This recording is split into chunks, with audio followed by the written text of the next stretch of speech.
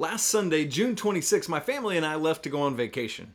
At that point, Carolina had 6 recruits in the football class of 2023. By the time we got to Independence Day and I was getting settled back in, they had 14. That's right, Carolina added 8 recruiting commits in 9 days. What on earth? You are Locked On Tar Heels, your daily podcast on the UNC Tar Heels. Part of the Locked On Podcast Network, your team every day.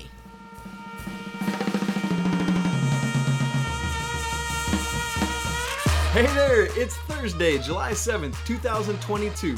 Welcome into the Locked On Tar Heels podcast. I'm your host, Isaac Shade, and I want to thank you for making Locked On Tar Heels your first listen or your first watch every single day.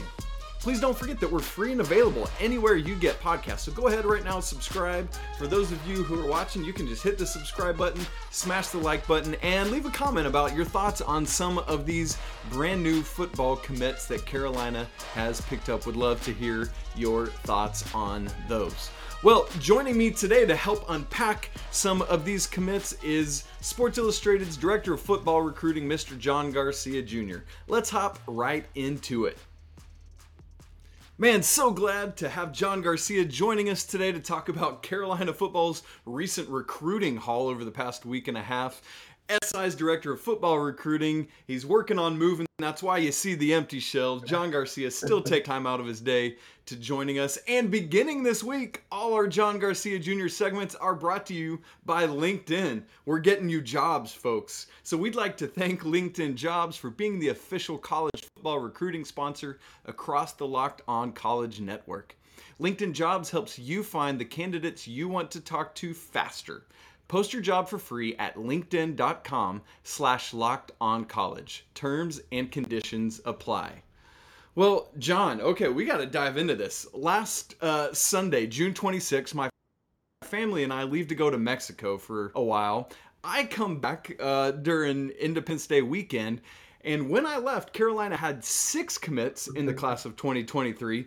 Suddenly, they have 14. In the span of a week, they got 8 new commitments for this 2023 class. That is insane. Almost a commit a day. Both sides of the football, 4-star, 3-stars, all sorts of stuff.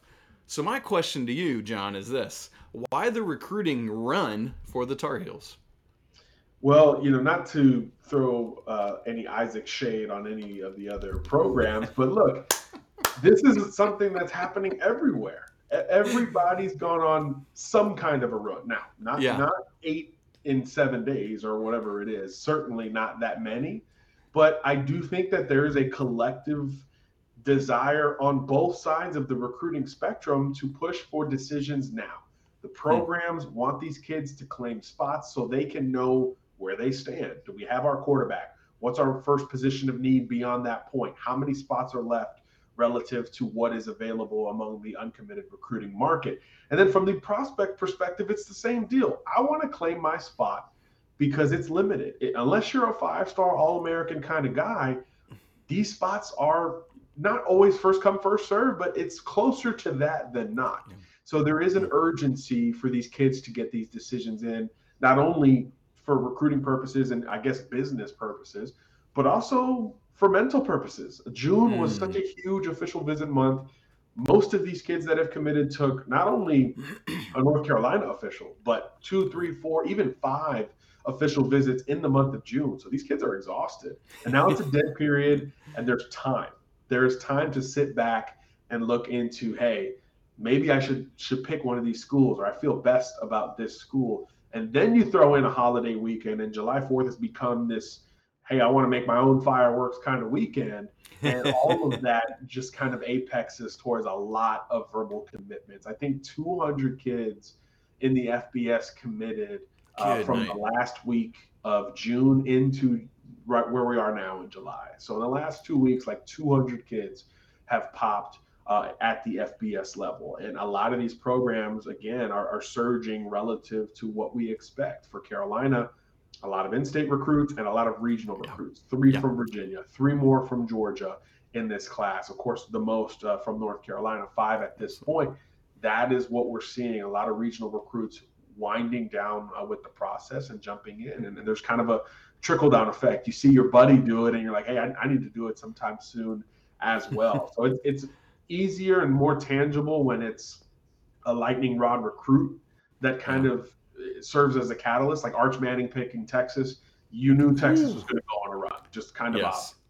Or another program getting their quarterback or their class headliner. But in this case, heavy regional play, and also a really good job of the staff accumulating great visits at the end of the month of June, where it's a little bit more fresh, and these kids have been ready to jump in soon after.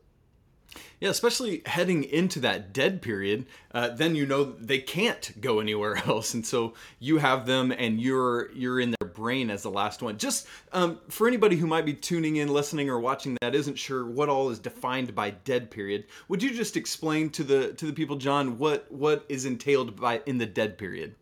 Yeah, Isaac. The simplest way is that there's no in-person contact of any kind allowed. So it means you can't take a visit. The coach can't come visit you. He can't even go evaluate you if you're at a 7-on-7 or a camp or anything like that. It's totally digital or old school in terms of the recruiting. It's phone calls, it's FaceTimes, it's Twitter DMs, whatever, Instagram, whatever method of communication digitally is allowed, but you cannot see either party. Either party can't see the other at this point. So it's truly a dead period where we just see less movement in terms of schools moving up or down a kid's list, but we do see a lot of decisions because June was wide open. Camps, official visits, unofficial visits, football events, non-football events. Everybody tried to create something in the month of June. So that fallout is still being felt because now it's a dead period and there's a whole lot of family vacation or sitting around or not a whole lot of responsibility put on these kids right now in terms of football or school. So it's a lot of time to really figure this thing out. And of course, it's summer, families around a little bit more. So your inner circle is a little bit more available compared to the spring or the fall. So it just kind of lines up for a lot of verbal commitments. And that's why we're seeing so many across the country.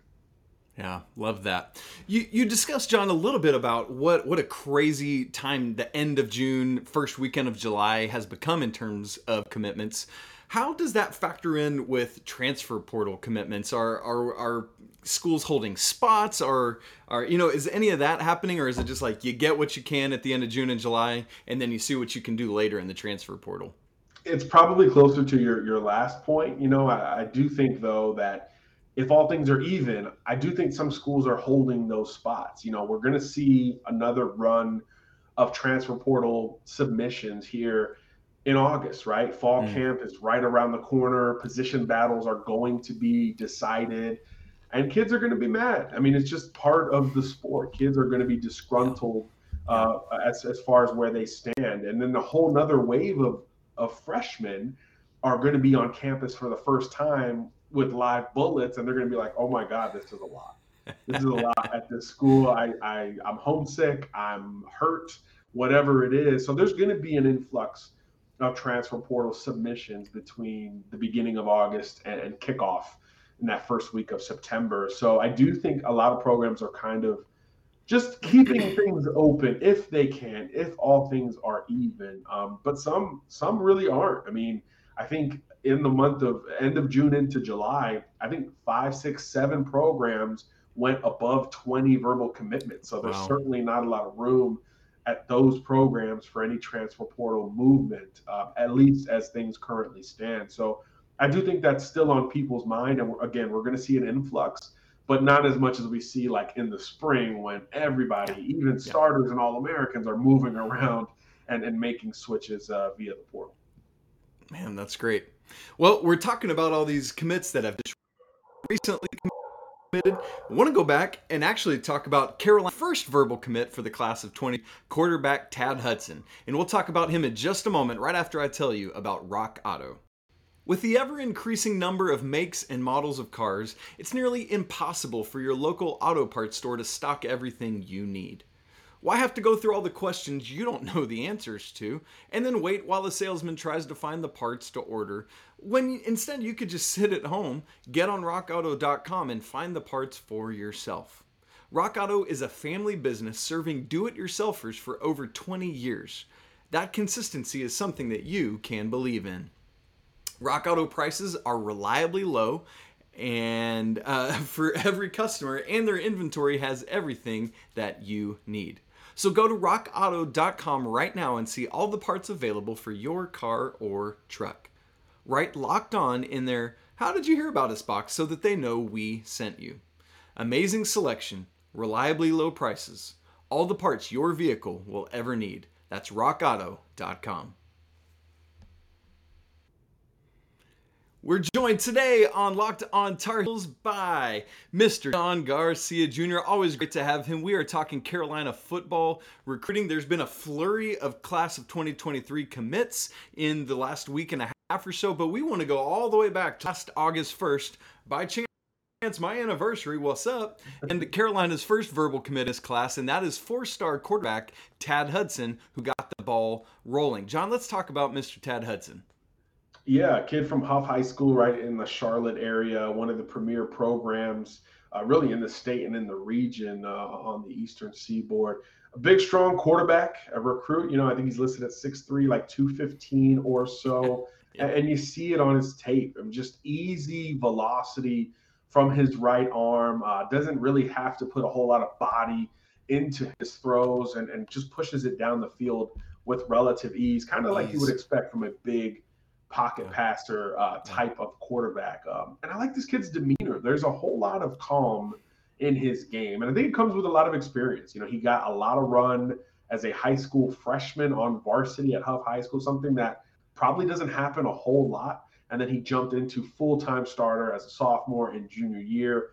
And now he's over 50 touchdowns in his varsity career. He'll push that closer to 100 by the time he's done with the 2022 season. And you just see that progression that you want with that experience. The touchdowns are up, the completion percentage is up, the yardage is up every single year that he's gotten a little bit more experience. So if that trend continues, he's going to have his best year in 2022 as a true pocket passer. There is some functional mobility in the pocket. He can avoid that first rusher and keep his eyes down the field, but he's not the type of quarterback you're going to design runs for. He's more of a pocket, big-armed quarterback. So think of a taller Sam Howell type, although you're not going to get some of that tough running that Howell provided as a counter to his downfield passing ability. And then what I do think is interesting about Tad is not a full-time football player, right? Baseball is really big in his varsity career. I do think he probably is done with the sport as of later this spring.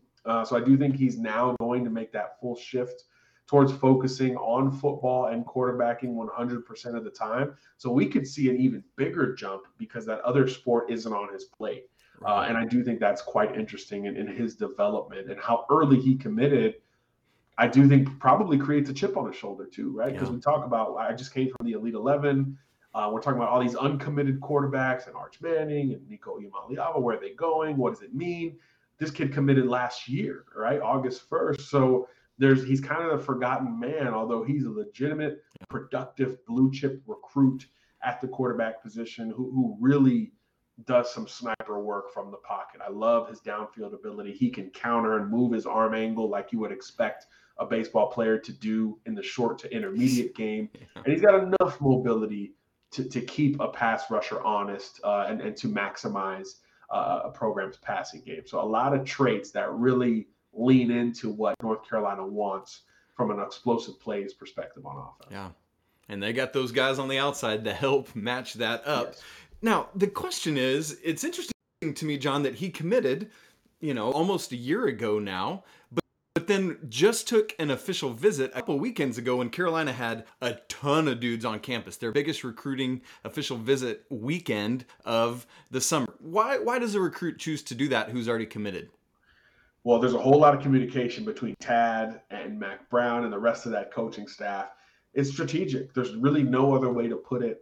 When you're a Charlotte kid like he is, you can get over to Chapel Hill pretty quickly, right? So you develop all the things you need to be comfortable with the school well in advance, right? And this kid has been visiting probably since the last coaching staff was in town to a degree. So I do think familiarity wise, you don't need to burn that official visit in the spring unless there's a huge recruiting weekend. And obviously that was more geared towards the summer at UNC. And I think peer recruiting is still really critical in building a great recruiting class, especially, you just talked about it. Some of these new commitments are receivers. You don't think it helped to have their future quarterback sitting there with them? Absolutely. Like, hey, this is the State, this is Keenan, this is timeout. This is where you get your best breakfast sandwich or whatever it is. All that stuff matters when you're developing rapport from recruit to recruit, especially on offense. You bring in an offensive lineman and receivers like Carolina has. The quarterback being there matters. So I think that's all strategy from Mack Brown and company at this point to really emphasize like an extension of the coaching staff, right? You don't need to tour him anymore. He's not checking out the academic facilities this time around. He's been there and done that. So I think that's another benefit to recruiting so well in state and regionally, is that you bring in prospects who already have checked that box. So now it's about football. It's about recruiting. It's about digging into what really could separate your school from the others, right? All these campuses are nice. The academics is similar at a lot of these schools. So if you can push that aside towards the end of the cycle, now you can have more football time or whatever the kids' interests are. You can spend more of that time with them because you've already been able to host them and get visits out of the way. And when it's your quarterback, it's just, again, an extension of the coaching staff. You expect him to want that responsibility. And it sounds like Tad both wanted it and helped execute some verbal commitments there as well. Absolutely. Like with this peer-to-peer recruiting, I mean, he's essentially been the Armando Bacot of the football team. Bacot's always out here just trying to get everybody to come join him in Chapel Hill, and Tad Hudson is very active on Twitter. Any of the guys that have committed, he quote tweets it. He's out there. I know Rogers ended up going to Ohio State, but he was posting video of the two of them, playing pitch and catch at a camp and saying, man, this could be us. And just loved it. What does it mean to have your quarterback from this class being that big daddy recruiter, taking on that mantle and hop on board, follow me, boys, I'm leading this charge? It means everything. I mean, it's one thing for, an adult to be, or an aging adult to be telling you about all these great things, and it matters. That alone, of course, is critical. But when it comes from someone who's going through it at that moment, it just hits different. It's just a circumstance that exists, and if you can take advantage of that, you have a chance to really build a class in short order. And it's not just on visits. I want to make that clear. Peer recruiting is every day. All of these kids are in like 50 group chats. So when you commit to Carolina, you're going to get on the group chat led by Tad, I'm sure, and he's going to kind of direct the things. Hey, these are the next guys we need to recruit. Let's go push for him. Let's start a hashtag. Whatever it is, you're building externally as you look for more talent, but then internally you're building relationships with the current commitments. Because as you know, Isaac, landing the commitment is one thing, but holding on and getting them to sign in December is a whole different thing in a lot of cases. So you're also maintaining that extension of the coaching staff within the commitment list to hold and lock in some of these top prospects that you've already successfully landed from a commitment standpoint. So it's as valuable as possible to have that ambassador be a quarterback, be an in-state guy, and be a guy who committed early. That's like the trifecta. That's exactly what you want if you can go get it. And that's why Carolina is going to have a great offensive class in particular in 2023. Yeah, I mean, you're spot on there. We throw the word commit around, but I guess to be more specific and technical, we should be saying verbal commit because they ain't locked in yet, right. And Tad Hudson is trying to help make that a reality. Now, here's a question, John. I want to ask you about the quarterback room because this is the most publicized position in the sport, and I feel like we so often hear in college teams, we have just loaded quarterback rooms. So Carolina already has Drake May. They've already got Jacoby Criswell. Coming in this year as a freshman is Connor Harrell. And then obviously Tad Hudson will be coming in next year. Why? I mean, you can only play one of these dudes at a time unless you're trying to have multiple QBs, which is silly. Like, why is it important for a school to have a quarterback in each class? And ultimately, what happens to the odd man out when it comes to PT? Well, we know what happens to the odd man out. He hits the portal more times than not. And that's why you need to bring in a quarterback in every class, because obviously, first of all, there's different levels of talent, right? Every class is a little bit different. You're in earlier on some classes like this one, or maybe you go later in the game like last year with Connor Harrell. So you do want to stack different types of quarterbacks. I think Carolina's done a good job of that, right? With May, Criswell, Harrell, and now Hudson. Very different styles of quarterbacks. But yeah, I think once this battle shakes out this year and then the pecking order becomes clear, you're going to lose someone. It's just the nature of the game. The number used to be 2 or 3. If you get 2 or 3 on scholarship, you're in good shape. Now it's like unlimited. As many as you can bring in, you would like to bring in, because attrition can happen at any time, at any point, from any spot. The number 2 guy could be fed up and think he should have won the job and go somewhere.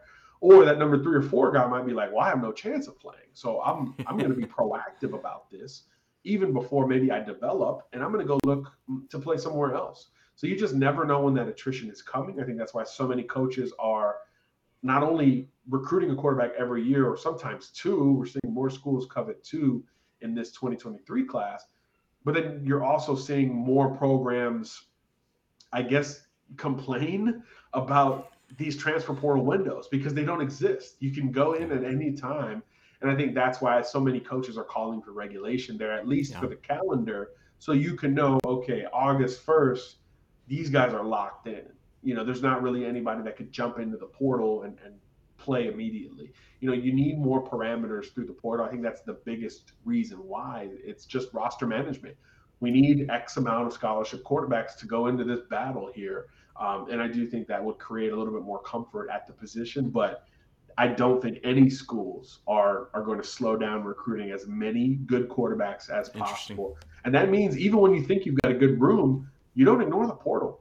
Even if you feel good about it, you have to look at that portal, because especially in the spring, it can really shake things up. And you can go from a good starter to a potential great fit and a game-changing type of quarterback. So I don't have to explain all the transfers that have had great success at their next stop. So I do think that all of those things factor in, and you've got to stack as much quarterback talent as possible.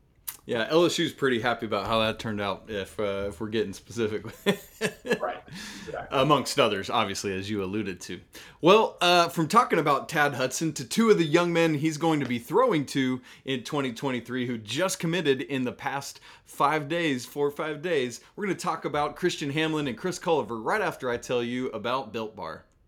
From the people who invented healthy and tasty comes the latest gift to your taste buds. You've probably tried the amazing coconut brownie chunk Built Bar, but guess what? Our friends at Built have given coconut brownie chunk the Puffs treatment. That's right, the coconut brownie chunk Built Bar flavor you love in a deliciously chewy marshmallow covered in 100% real chocolate. It's like a fluffy cloud of chocolate brownie goodness, of coconut brownie goodness as well. But stop drooling and listen, they are good for you. Low calorie, low in sugar, high protein, and all delicious. Coconut brownie chunk puffs are only here for a limited time, so go to Built.com and get yours today. Don't miss out. All Built Bars are made with collagen protein, which your body absorbs more efficiently and provides tons of health benefits just for you. The best part about Built Puffs is, of course, they taste amazing, but you can enjoy them guilt-free because they're actually good for you. These are the perfect treat for whenever you have a craving or you just need to satisfy your sweet tooth, whatever it is. This is there for you with all the protein you need. Delicious coconut, rich sweet brownie, creamy marshmallow. Stop fantasizing. Go to Built.com to order your box of coconut brownie chunk Built Puffs right now. And while you're there, use promo code LOCKED15 to get 15% off that order. Again, that's promo code LOCKED15 to get 15% off at Built.com. Well, coming out and talking about Tad Hudson, now we got to talk about 2 of his guys who he throwing to on the outside. 2 4-star, 2 more in-state minutes. Christian Hamlin, 6'0", 175 in-state guy, committed on July 1st. And Chris Culliver, another 4-star guy, but he's 6'3", 175 in state, committed on Independence Day. And I think, John, we got to start with Christian Hamlin and his commitment switcheroo. Tell us what happened there. Wow. This is something that we'll talk about for some time, especially when certain teams play in the ACC. So if they stay in the ACC. Well, yeah, who knows? That's a whole different deal. So Christian announces his commitment at his press conference to Clemson with a Clemson shirt that he reveals underneath a jacket, and then proceeds to put on the Clemson hat. So you kind of look at his parents or whoever's with him, and they're kind of like, what is happening there? And then all of a sudden, he takes the hat off, takes the shirt off, and there's certainly a North Carolina logo there underneath. But he even said Clemson University. He never really said North Carolina in the ceremony. So there was not only some confusion, there's some gravitas there from Christian to be able to present that to, let's be honest, the conference's dominant program, the apex of at least perception in the ACC today. So to go at them, I thought was quite interesting. And look, he's a kid that was recruited by everyone. So you understand that he feels good about where he's at. But to throw that kind of shade, we've seen it in different lights. We've seen fake the hat and then throw it. We've seen launch the hat, certainly. But I don't know the last time I saw saying the school, the shirt, and the hat only to switch it. So he might have the boldest switcheroo or fake out or any of that we've seen to date. So that alone, I like it. It brings a target on his back. It shows his confidence and even some fun along the way. 9 times out of 10, these kids have already committed privately to the coaches. I don't know if that's the case here, but you hope for his sake that he already had called Dabo and Mack Brown and let them know what the deal was. If not, I cannot wait for him to ascend to a starting position and play against those Clemson Tigers, because I promise you that will come up time and time again. Absolutely. I love it. If I'm Mack Brown, I feel like I've got to have a conversation. Even if Mack Brown knew, even if Dabo knew, I feel like at some point I've got to have a conversation with him to say, hey, I love your moxie. I love what you're doing here. Bro, you got to be careful, because those Clemson D-backs are going to be coming for you, homie. Absolutely. There's no doubt. And he's by doing that, he's telling the football world that I am ready for all of that. And that, you got to back it up. You talk the talk, you got to walk it. So we'll see in that regard. But look, he's a heck of a player, extremely productive out of Harrisburg. Really like his inside-out game. He can factor it into the return game as well. And then I think the other one is it's more conventional, 6'3", longer. But man, crazy production. I think he had like 26 touchdowns. Culliver did. Yeah, it's insane. And the junior, unbelievable production. Both of these guys, I think combined, it's like 2,500 yards and 30-plus touchdowns. That's a lot of production. I don't care who you're playing against. That's a lot of production on the outside. And that's what North Carolina has become as wide receiver recruiters. They bring in guys that are productive and ready to go right now. And these two kind of complement each other from a height, weight, and skill set standpoint. Exactly. So I like that variance as well. Yeah, and you mentioned that in-state stuff. It just, here we go again, all over, just keeping the in-state higher-ranked guys at North Carolina. It just keeps happening. Last in this class, the 2022 class, 2 more 4-star in-state wide receiver. It's just, you keep replacing the coffers. You see what Josh is doing inside. You see what the outside guys are doing a couple years ago. Come be part of that, right? 100%. It's so translatable. We're seeing schools overhaul that room, wide receiver in particular.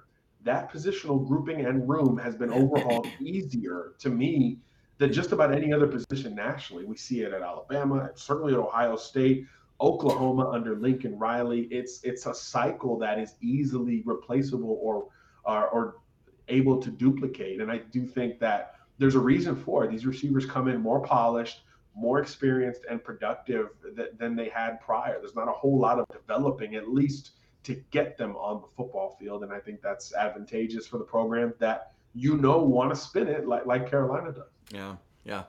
And for these guys, I mean, obviously they know their second fiddle to Noah Rodgers, but Carolina loses him a couple of weeks ago, and then what does that do for you as a receiver? Especially, we talked about Christian Hamlin and the moxie he has, Chris Culliver, and all this crazy production. It's like, all right, Rodgers is out, I'm going to grab that spot. Is that like where does their brain process that as they see somebody higher level commit in front of them? Yeah, there's no doubt that becomes a part of it. Look, it's a numbers game, right? There's only one ball. Even at the most pass-happy offenses, you're talking 40, 45 attempts a game.